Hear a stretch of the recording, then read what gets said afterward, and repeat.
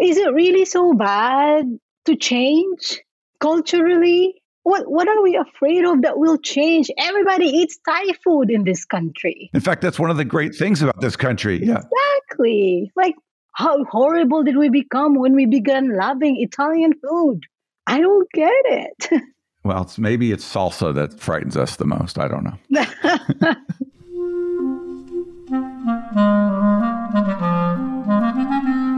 Hello, this is the Great Battlefield Podcast.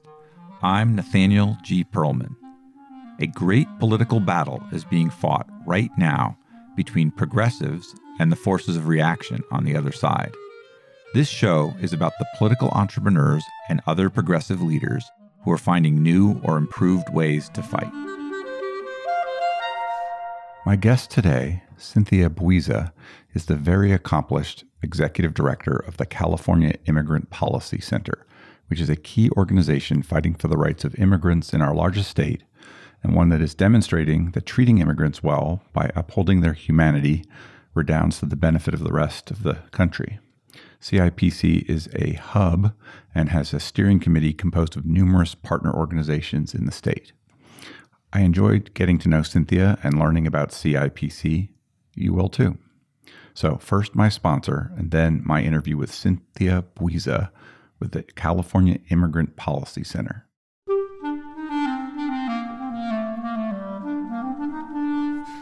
Check out the large, detailed, and high-quality political data graphic posters from Time Plots.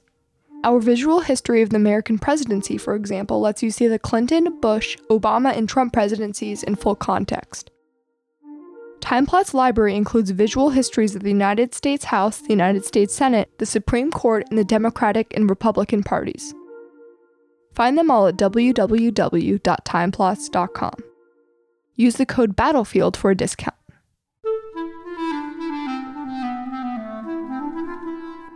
Cynthia, would you mind introducing yourself and giving me a quick biography? Definitely. Thank you for having me in your podcast. My name is Cynthia Buiza. I am the executive director of the California Immigrant Policy Center. We are a statewide immigrant advocacy organization that's fighting to ensure that immigrant communities in our state are included in the California dream, as it were. I am an immigrant from the Philippines. I came here as a student, ended up having a life in America. So before that, I was actually a humanitarian worker. That's what we were called. You know, I worked in war zones in different parts of the Asia Pacific, starting in the Philippines, because I grew up during the Marcos dictatorship. So I became a student activist there and an organizer, and somehow continued that work beyond the Philippines. I ended up working in Thailand with Burmese refugees, as well as the many, many refugees that make their way from Thailand to Australia to Western Europe. And pretty much, the first half of my life as a so-called social activist was spent working on behalf of international refugees and migrants. And about 17 years ago, I came to America and I ended up working with immigrants in the United States. So you can say that migration has really been my life as an immigrant, as somebody who works with immigrants and displaced population. Well, there's certainly an endless amount of work to do in that area, so you'll never want for challenges, I'm sure. Definitely.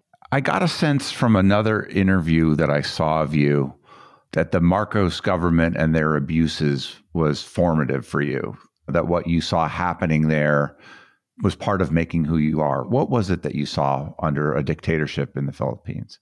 You are correct about the word formative, because I was very young when martial law was in place. And I remember vividly, I can never forget this, and I don't tire sharing this story. When I was a child, children, we had a big backyard. My childhood friends would often come over and we would play hide and seek. It was before the internet. So we would play hide and seek during full moon. And then suddenly this loud megaphone would just burst into our ears, and it would be military tanks telling the population to get inside their houses because at 8 o'clock it was curfew.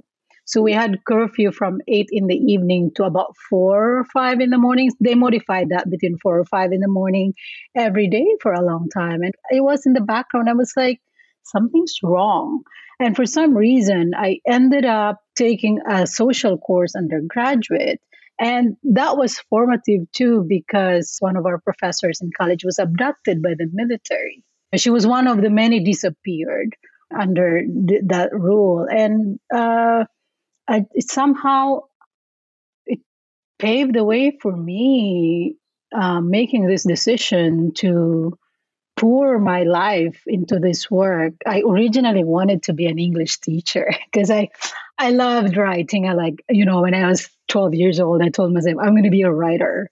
I'm going to tell stories. But the conditions in my country, we had a lot of creatives who were part of the civil rights movement there. But my work actually entailed organizing in the countryside because during that time, even after the Marcos administration was booted out by the so-called People Power Revolution, Korea Aquino pretty much continued some of the military operations on the ground. So, we were just in villages, living there, making sure families had some way of dealing with the traumas of these military atrocities that were being perpetrated continuously, even after Marcos was gone. I don't think that a lot of American citizens have any grasp at all of how different we have it.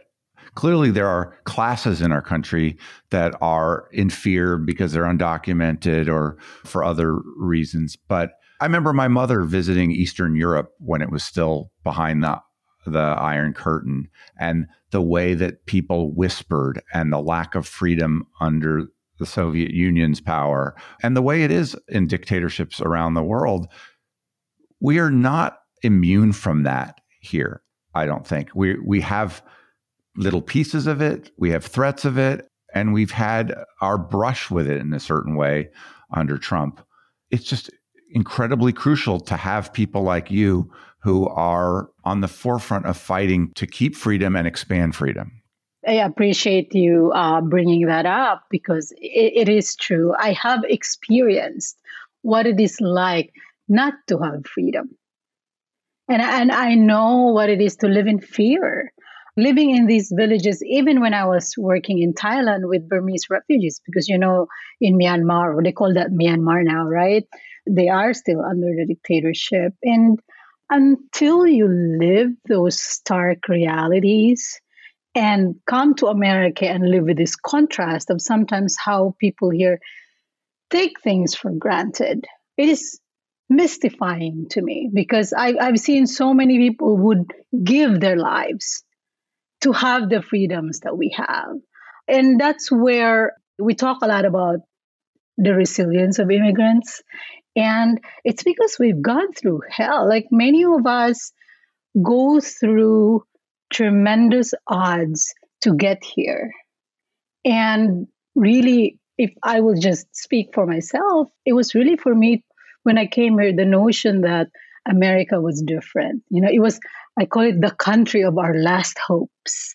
And it was because of this idea that growing up as a Filipina, as a woman, and as somebody who watched how those freedoms were undermined in my country and other places I've worked, it was like, yeah, as long as we can look to places that have these examples, there's a fighting chance, right? The struggle between good and evil, if you want to call it that way, there's a fighting chance for the good. So I was so surprised, especially in the last few years, to see how dangerously we are testing those boundaries of being an unfree people.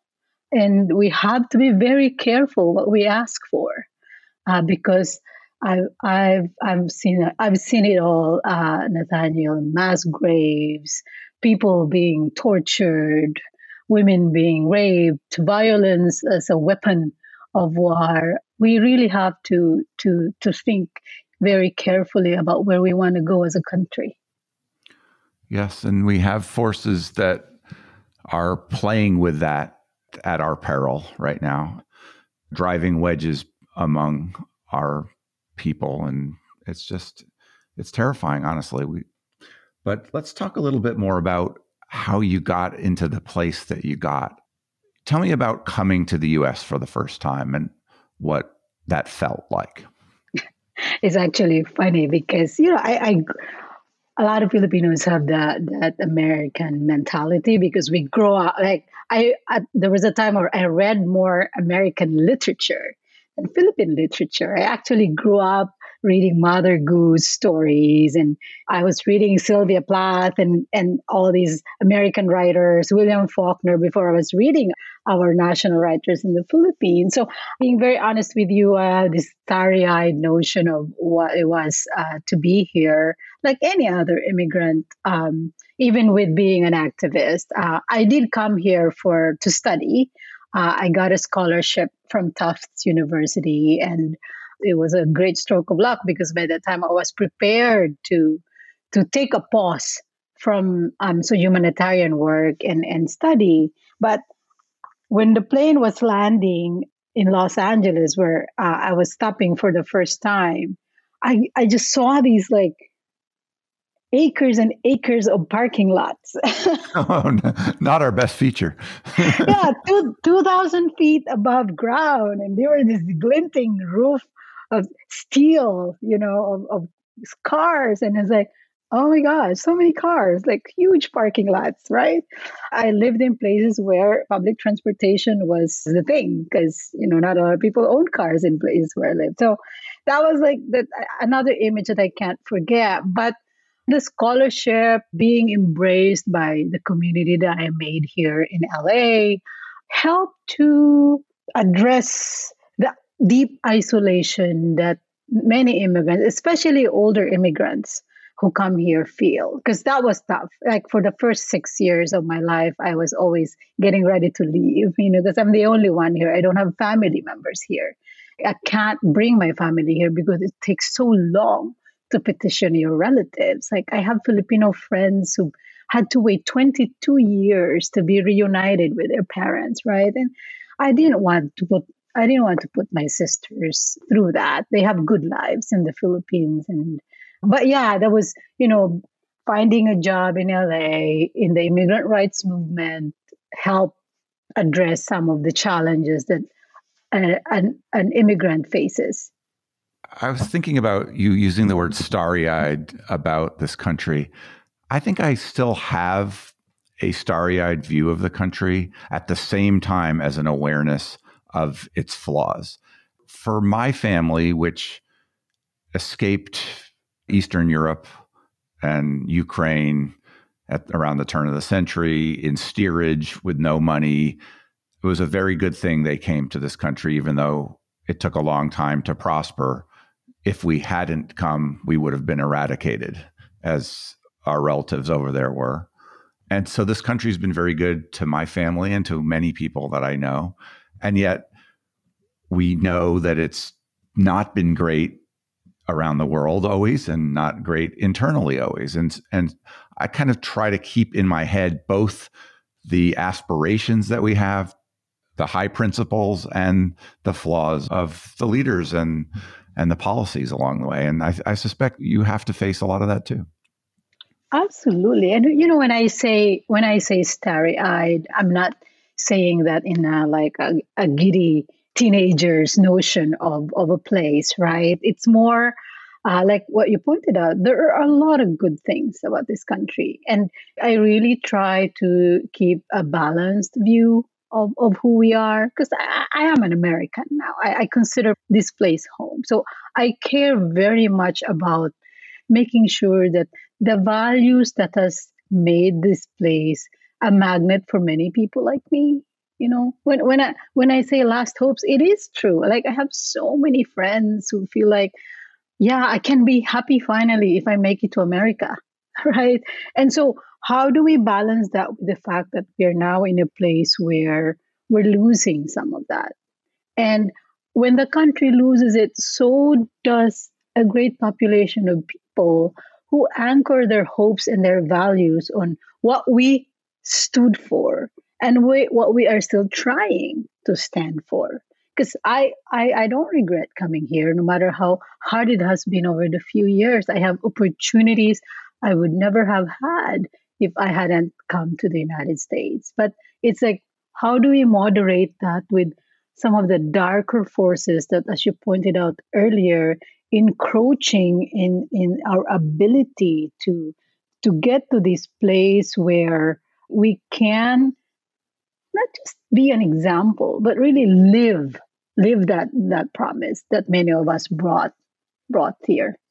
I mean, it feels like our relationship with immigrants and with immigration has been contested for so long, has gone through so many ups and downs, so many panics about different categories of people, yellow peril or red scares or different things along the way. We've had liberalization in our immigration policies. We've made them more conservative and more exclusionary, particularly of late. It's just a fight. It's not something that resolves. It's something that is ongoing, right? Mm-hmm. It has been very protracted. I often say that our inability to come together politically and culturally and socially on this issue has created this snowball of challenges around the discourse, around what solutions we can come together to address one thing. We have this population that has been here for a long time, that has contributed to who we are as a society. And just for the most fundamental of reasons, what is the right thing to do for them? So many things have been written about contributions that immigrants make to our economy, to our cultural diversity, to everything. How do these positive things about us as immigrants not somehow meet, some of the challenges that people, we call them now, because we're working on and I will share this with you actually, Nathaniel, it's a messaging guide on the immigration narrative, like the flawed mental template that people have about immigrants. And I think that if we can bring more people into understanding who we are, in seeing who we are, that maybe we could move the debate a little further. I know so many people are skeptical, for example, about there ever being a fix that's comprehensive to the immigration system. I'm an optimist in that regard, because if I go the other way and give up, I'm giving up on the lives of those 11 million people or so. What are we going to do with that? Right? So it's important to keep going at it, no matter how long it takes, because there are no other options except to ensure that whether it's little by little or state by state, that we can figure out a way to resolve some of our recurring protracted immigration challenges. Politically, there are sort of two angles people take to push against liberalization of immigration or allowing people a path to citizenship. One of them is they will take jobs from people who are already here. And one of them is they're different and they will culturally change us in a way that we're not ready for. They're unmeltable or something like that, right? The economic argument is proven to be wrong. I have a company called Graphicacy that does data visualization, and we did some work with the Center for American Progress, where we were looking at this study of the job needs over the next 20, 30 years. And we need immigrants to fill a huge number of jobs. We don't have the population even to take care of ourselves. There's tremendous needs. You can understand how some people buy the argument, but it's not a successful one. What do you think about that? And what do you think about the sort of unmeltable argument? Yes. So, I'll just give a recent example for you, like on the jobs front. Like during the height of the first surge of the pandemic, who did we see remained in restaurants, in hospitals? Many immigrant workers died the most, got sick the most. We're on the front lines. Yes. And what I'm saying is, as you pointed out, the economic argument is so powerful because we've seen proof about it over and over again. In California alone, immigrant workers contribute billions of dollars to our state economy. So I think the resistance and the justifications we create around just demonizing, dehumanizing immigrants, it's very old, Nathaniel. It's being rehashed, recast, reimagined over and over because they don't have anything else to say, right? Is it really so bad to change culturally? What are we afraid of that will change? Everybody eats Thai food in this country. In fact, that's one of the great things about this country. Yeah. Exactly. Like, how horrible did we become when we began loving Italian food? I don't get it. Well, maybe it's salsa that frightens us the most. I don't know. You're executive director of a substantial group now, but what was your career path from Tufts through some of the other jobs to get you into this place? Definitely. So yeah, after I did an international affairs graduate program at Tufts University, it's the Fletcher School. And, funny enough, all my classmates were mostly like folks like me. It was a program designed for executives who've done a lot of work internationally before doing this program. So when I graduated from that, the first job I had was with the Coalition for Human Immigrant Rights in Los Angeles. They're called CHIRLA. And that was where I actually, I'd say, cut my teeth in both organizing and policy advocacy in America. Because when I arrived at CHIRLA, it was 2007. We were gearing up for another major immigration reform campaign. And this was the period where from 2007 to 2010, Washington, D.C. was practically my home.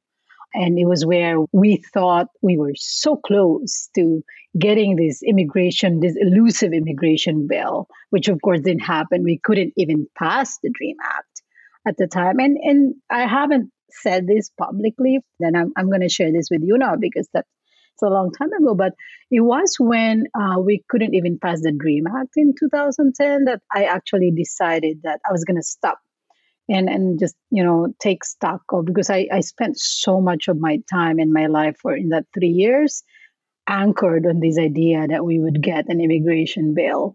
And so I left CHIRLA in 2010 and I ended up stopping. It didn't mean I was taking a vacation or anything like that. I ended up working with the ACLU, with the American Civil Liberties Union, and I went to the border. That was the San Diego affiliate because I was very curious. It almost felt like the border security issue was being used as such a big wedge in making sure that we have immigration reform. So I really wanted to understand border dynamics better. So for 2 years, I was actually based in San Diego with the ACLU there. And then I moved back to LA and ended up working. I was pretty burned out by that time. So I took a break for 3 years. That's how I ended up working as a consultant with a bunch of national and statewide immigrant rights organizations, always immigration. But I actually moved to a slightly different area than advocacy. I went back to some organizing and building the capacity of smaller organizations in California, because what I learned when I actually stopped, my frantic advocate's life was California is not always the equal state that it is. Like, our inequality issues are so vast, and the regions that I was working at, they were so disproportionately resourced. A lot of the mostly gateway cities were getting all the resources, like Los Angeles, San Diego, San Francisco. We're getting all the infusions in terms of, development in general. So that was what I did. And then in March of 2016, I became the executive director at the California Immigrant Policy Center. Here I was, like, executive director for the first time. I was grateful for a lot of training on organizational development. So because I thought that was what I was going to bring, right? And I had a staff of 12 at the time. We're getting close to 28 now. So I've more than doubled the capacity of the organization. But guess what? You know, I started in March, and November we had Trump. So it's like, oh my God, what are we going to do? We have a strategic plan that didn't factor in fighting on a daily, monthly basis, all the crazy things that the administration was, excuse the word, but yeah, it was intense, the anti-immigration policies that we had to fight on a regular basis. I'm curious what that experience you had on the border taught you, and through what lens you then view Trump's build a wall, very explicitly going after the border as a central plank in his political campaign. Like, you knew the border now, you knew immigration policy. How did you view what he was up to? Not just like whether it was right or wrong, but like whether it made any sense at all. How did you see it? I'll preface that by saying that I have always had an interest in border dynamics, because when I was living in Thailand, I lived for a time in the Thai-Burma border and saw how, borders are both fragile and mysterious, because it's a gateway between two cultures, peoples, and that really fascinated me, how different it is from cities, from the interior. And what I learned, of course, when I was in San Diego is a lot of our ideas of othering people that just exist in our imagination is that border communities live lives the way people live lives in interiors, in interior communities, with a difference, of course, that in border commerce is alive, because we know that we have that robust exchange with Mexico on the other side. I used to talk with a lot of older immigrants who said that until the U.S. decided to close its border, there was actually a much more looser, like, exchange between our two countries. I am not somebody who says, like, open the borders, accept everybody. Look, I'm old enough and experienced enough to know that we need to manage migration, because I do agree that without ability to do that, it's chaos. I've seen that in other countries. But I think this idea of a wall becomes such a literal and figurative metaphor for saying, keep you out, we don't want you. And then all of the other frames about othering immigrants comes with that, right? Let's keep them out, because if we bring them in, they're going to bring all of these ugly things to us. And that doesn't work. Because migration, unfortunately or fortunately, it's a human need. As you and I are speaking right now, hundreds of millions of people are on the move. And, I don't want to be an alarmist, but I think with the combined effects of the pandemic and warming climates in other parts of the world, pushing people out of their usual places of habitats, more people are just going to seek places to survive. And countries that are rich, we're called a receiving country, because we're a country where people go to migrate. We kind of figure it out. The border will continue to be a contested place, because again, we don't have consensus on how we will treat it and how, except from a military perspective, except from an enforcement perspective. Like, are there ways in which we can bring the human factor into these conversations and just have a sober debate about it, rather than demonizing one population that we actually deeply misunderstand? Tell me about the role of the California Immigrant Policy Center in this. what's your job to do? What's your area of expertise as a center, and what weight do you throw? We were formed about 25 years ago, and it was actually a response to some of the anti-immigrant policies that came out of California at the time. If you've heard about Prop 187. Back Pete Wilson times, right? Yeah, yes, Yeah. yes. And that was a seminal moment that galvanized California's immigrant rights movement to make sure that we don't do that. And it took a long time, right? We're now a state that is providing healthcare, allows undocumented immigrants to drive on our highways, in-state tuition, amongst many other things. People can just look it up on our website. But the role that CIPC played at the beginning was to be kind of a convener, like, because the state is so big, we needed a way to meet as one movement. We were able to do that for a while, but now we're really more of an advocacy organization that's pushing to remove exclusionary policies where immigrants have been subject to for a long time. So these expansion of the safety net, for example, expansion of the notions of community safety, expansion of the notion of shelter and food and healthcare access. The idea is, can we close the historical gaps that have existed for a long time that have kept immigrants from just living a quality life in our state, from thriving in our state? Can we close that gap and then show to the rest of the country that this can be done? The state has not cratered because we have been nicer to immigrants. And what we're trying to figure out is, how can we sustain it? And, CIPC is, of course, not doing this alone. We have amazing partners in California, some of whom are actually bigger than us, that are working with us to make sure that we create a contrast between how we treat immigrants.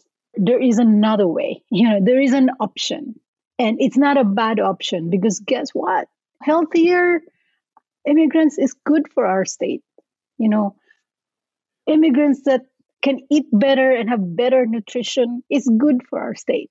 So it's all of that affirmative solutions, rather than, keep them out. What will that do? Right. So I'm simplifying some of the work that we've done, but really, specifically, we work in areas of access to the safety net. So when I talk about healthcare and food, we're really trying to make sure that immigrants have access to those, access to legal services, so that immigrants who don't have access to lawyers can have some state funding for that. It helps slow, if not hopefully address, the deportation pipeline, because a lot of immigrants are getting separated from their families because of deportation policies, right? We also work in the area of immigrant integration and inclusion. So this is creating more opportunities in the workforce development space. And then lastly, we have an economic justice portfolio at CAPC. And this is kind of looking at, can we really define specifically what undocumented immigrant workers bring to California? If the number that's thrown around is about 2.5 to 3 million undocumented immigrants here, half of that are productive workers. So what can that bring? In a way, we've done this over the years. It's a piecemeal approach to greater immigrant inclusion. The final point I want to make is that it is possible. It is possible to go in a different direction in immigration and still be the community that we want to be. So would you say California has made itself a model compared to other states for what we could be nationally? How close is it to what you would like to see for your state, for other states, for our country? I think we're halfway there. Some of our partners in the state government say, "What do you mean halfway? We've done so much." Well, here's the caveat, right? Yes, we're including immigrants in healthcare. We have something here that we call the California Blueprint, Nathaniel. And yes, we are selling that as a model. And it's primarily because, and I'm being very candid here, so many of these expansion programs are long overdue. When we started advocating for healthcare for undocumented adults and older adults, we met people who haven't seen a doctor for 15 years, and they've lived here for more than that. It's like when we launched this Health for All campaign, it was really an urgent plea to please let us not allow these undocumented members of our community to die from treatable conditions. Nobody should have to go through that. Illness does not recognize immigration status. Whether you're a legal permanent resident or undocumented immigrant, you will get sick. And if one person gets sick, their neighbors get sick, and the people that they cut the grass for or be the nurse for or whatever get sick. I mean, we're all on communicable diseases. We're all in it together for sure. We are better off if everyone is healthy. Yeah, absolutely. You said you've more than doubled it in size. You've navigated a very difficult administration into a less difficult but imperfect administration. What have you had to do yourself to grow in that role? When I started as an executive director, I used to tease my friends like, no, my mother never taught me how to be an ED. No. It wasn't easy. I went from being an advocate who's like always in these rooms where we're negotiating to somebody who has to take care of the lives of my employees and still function fully in every aspect of my life. So, if we're talking leadership here, I owe my longevity and fortitude, of course, part of it to my experience. Whenever I would have difficulties in my organization, I always think back to them. It's like, oh yeah, but look at my life before. Going through fact-finding missions to look for mass graves and getting shot at by the military. But then I realized, no, I have a different life now, and I have to figure out how to survive this one and thrive in this one.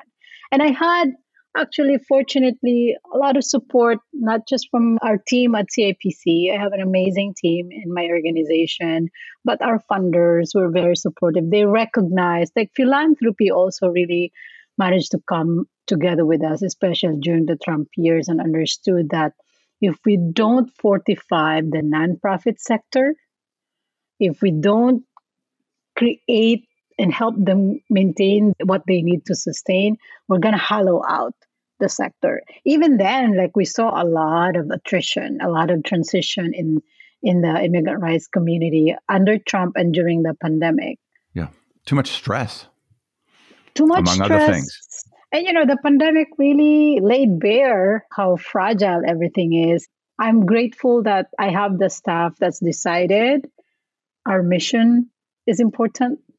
Beyond our immediate concerns, it is helping a lot of people live better lives. And what can be better than that? It makes meaning. I noticed that you managed to find time to spend at Harvard, at the Rockwood Leadership Program, at Stanford Grad School. Well-known institutions, each in their own way. What's going on that you're continuing to train, even as a mature leader? Because I'm a glutton for punishment. No, I think I once aspired to be an academic, so I always my idea of rest is to do these professional development opportunities to learn and reflect. Because my philosophy in my work is that if I want to have an organization that's learning, that is self-aware, that I have to lead by example. That I don't have all the answers. I still don't. No matter how long I've been in this work, I don't know many things. And just trying to find answers. Like I did the Harvard and Stanford courses because I was trying to learn as an ED how to become a better fundraiser, how to understand and implement strategic plans. They weren't like lofty. They're great programs, but they did not improve my personal life in a way, but they improved my ability to be the executive director at CIPC. How do you see the national politics around immigration? The Trumpists seem to see immigration as a wonderful wedge issue for them. They can associate the Democrats with, I don't know, the underclass, the browner folks, and use fear and scare tactics and migrant caravans to rile people up to vote their way. Democrats seem to sometimes want to steer away from it and then sometimes want to embrace and activate the diverse electorate that they have. But how do you see this sort of the general immigration issue in the world of politics? I think we're actually at this very difficult moment where so many dynamics are impacting how we can come together at a consensus, right? Like our deep political polarization, uh, the the racism that informs how some people think about immigrants, and just the atomization of the truth. How what you and I say in a different setting and context can easily get invalidated. So we don't have somehow a unifying leader or stance that say, look, if you trust me, we can come together on this and it will be okay. We don't have a coming party. We don't have even in the realm of whether it's social media or national television, figures that inspire us to come together. And I'm talking in such lofty sense. I am a romantic. That's why I haven't given up hope. It's because I think that if we can continue to insist on those values of our shared humanity, our shared dignity, that if we can only learn to respect each other again, like these are things that are still worth fighting for. But it's so hard to get that through, Nathaniel, because with the Trumpists, for example, they're their own world and it's becoming impenetrable by the day because at least from that side, nobody is really bravely saying, enough. This is not the way to go. In the Democratic Party, it's the same dynamics that we've seen, like at least that I've seen when we were advocating during the Obama administration. The political will is so hard to deploy and the political courage along with that. And I know that they understand it. They're on our side. Like we have many progressive champions in Congress, but I have to tell you, I can't quite understand how we just can't do even the smaller pieces. We seem like we're always 2 senators short of it or 10 or, yeah, it's super frustrating. Some of the hard edges of the Trump policies have been sanded off and a lot of better people are in charge.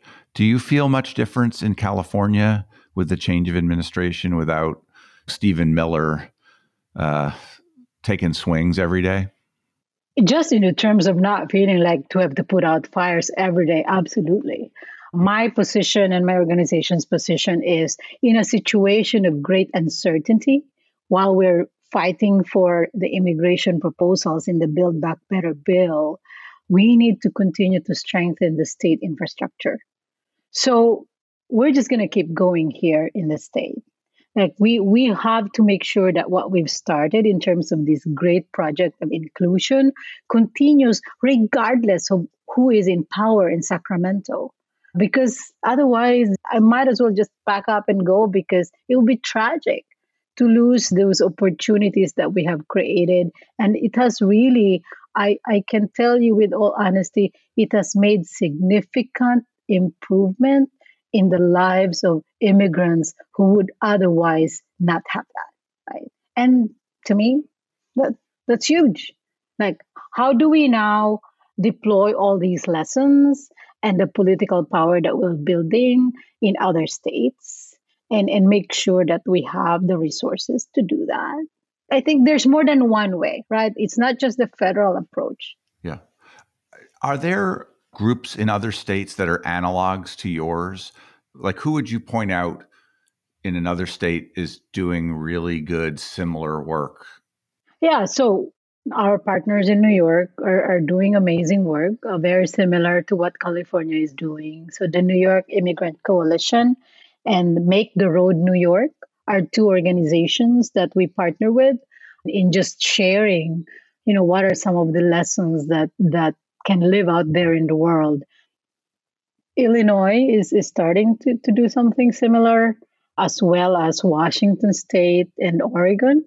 But those are some of the immediate states that I have in mind in terms of like more progressive policies towards immigration. What do you see happening in the red states on immigration? Is there movement there? Are they getting worse? Are they staying the same? What do you see around the country? I think for places where there's more advocacy presence or infrastructure, there are at least seeds of progress taking place, even in a place like Texas. And primarily because of a place like Texas, like many advocates on the ground are getting emboldened there to just be more resilient, but also not give up on the idea that they can create targeted solutions to the immigration problems. It's probably harder in places where Trumpism, for example, is very baked in. But this is exactly why we have to have state by state approaches to our immigration challenges, because in so called red states, we need to be able to change people's minds about how they think about people like me, to see me, to know that this is who I am, that I'm reasonable, I'm willing to have a conversation, I'm willing to help you understand me. But if you have already closed your mind about who I am, and that this is just a version of me that you're going to believe, then it's going to be very hard to get through, because at the end of the day, we need to get to the voters. We need to get to the political discourse so that mindsets could change. And without the willingness, on the one hand, to listen to our stories, but on my part, the courage to continue telling my story until somebody hears me from places where people don't want to hear me, then it is going to be very, very hard. For me, I think there is good-heartedness in every county in the country, in the people. I don't think that a county that votes over 80% for Trump means that they can't be reasonable or kind to other types of people. If they're approached the right way, if it doesn't get caught up in polarized party snarls, I think that when you survey people the right way, you find an openness and a more of a sense of us all being Americans than you get when you hit the veins of current polarization. That seems like a possibility to mine for political movements that need to be successful, like pro-immigrant movements. Do you see that? I mean, how much time do you spend looking at public opinion and how people think about immigrants? Yeah, I do look at that. I look at the literature. I look at the news. I look at the polls, and then I am informed by what inspires me with the work in our state. California, 30 years ago, was not always the bastion of pro-immigrant policies that it was. It was the complete opposite.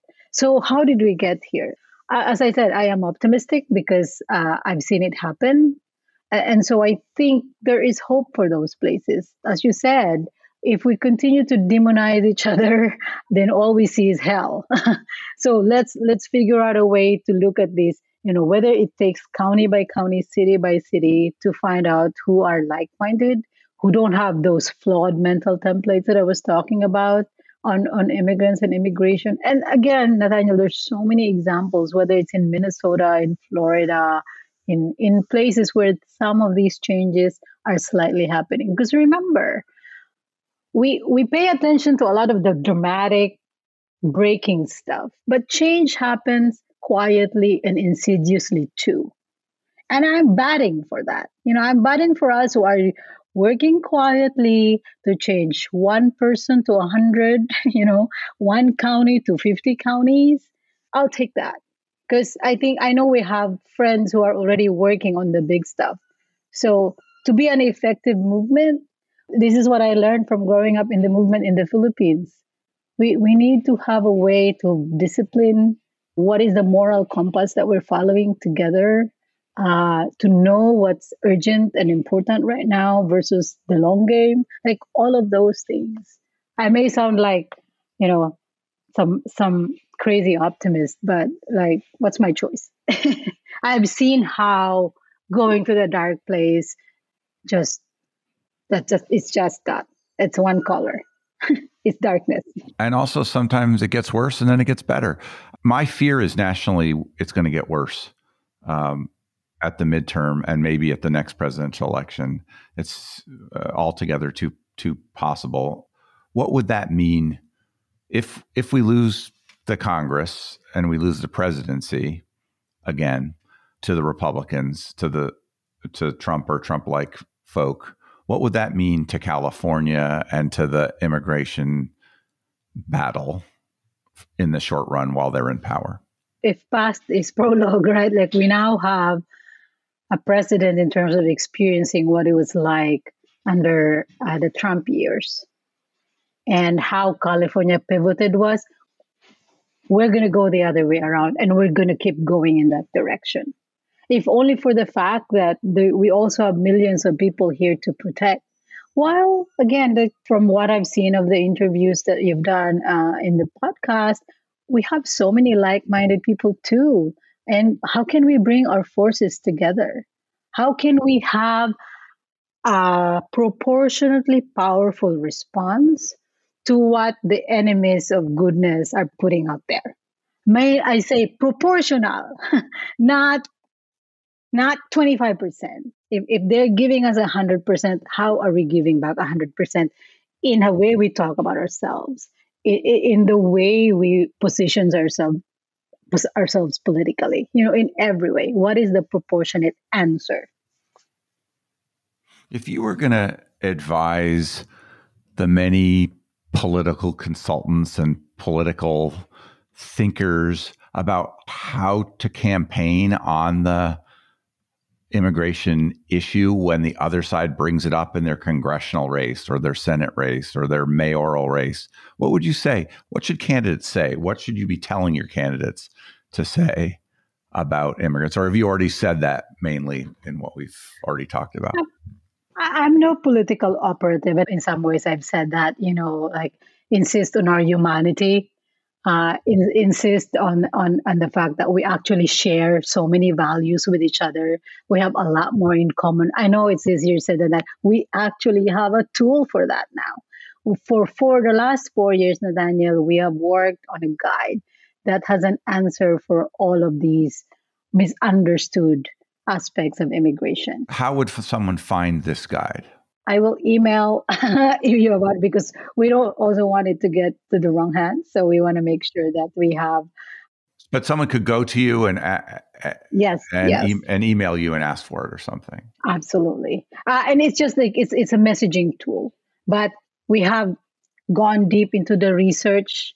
We did deep canvassing around it to make sure that. And again, this is not some secret weapon that it's You've not. Been doing some testing of how well it works. Message testing, canvassing independent voters and populations that are confused about the immigration issue. And what we've proven is you can change that mindset, but they need to see us as human beings with the same aspirations as they have, the same fears. We've seen in our deep canvassing that right then and there, people change their minds. People change their minds. And then how do you make it stick? How that singular moment of, oh, now I know what you mean. keep becoming, I completely understand you, all the way to, whatever decisions they need to make about us and each other. Yeah. It's truly a battle for the hearts and minds of people all across the country every day. It just is. It is. It is. And you're right. Like, we have some challenges in the coming months, but so it is.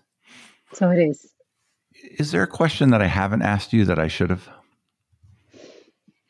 I think this is such a luxury, having this conversation for an hour, and so I'm just really grateful for. I think you touch upon all the things, my journey, my organization's journey, California's journey, and this country's journey. Like, I really appreciate having this time to just be able to share. And I'm not a talking points person. I don't prepare like things to regale you about, because my experience is proof that there is a way out of the things that we struggle with, but it's hard work. It's very, very difficult, no easy solutions. And we need so many of us agreeing that that's the way it is. And I mean, the way I see it is, this is just one of so many dimensions of this battle to educate people about what is right and what is wrong. And the stakes for the country are the difference between what you experienced with dictatorship and what we experience in our best governed cities and states, and what they could become: welcoming places that support the people that live there, instead of living in fear that somebody's going to take away from us something that we already have. This whole battle it's the whole system is at war between those two sides right now, I fear. Yeah. And I hope, these kinds of conversations, if we only reach 1 or 5 people rethinking how they think about immigration and many other things, because as a species, we're we're up against so many odds. Well, it's been an honor to talk to you. Is there anything else you'd like to say? No, I'm good. Thanks so much. I'm now gonna be a listener of your podcast. I'm actually sharing it with our staff. Once it's live, Nathaniel, let us know so that we can share it on our social media pages.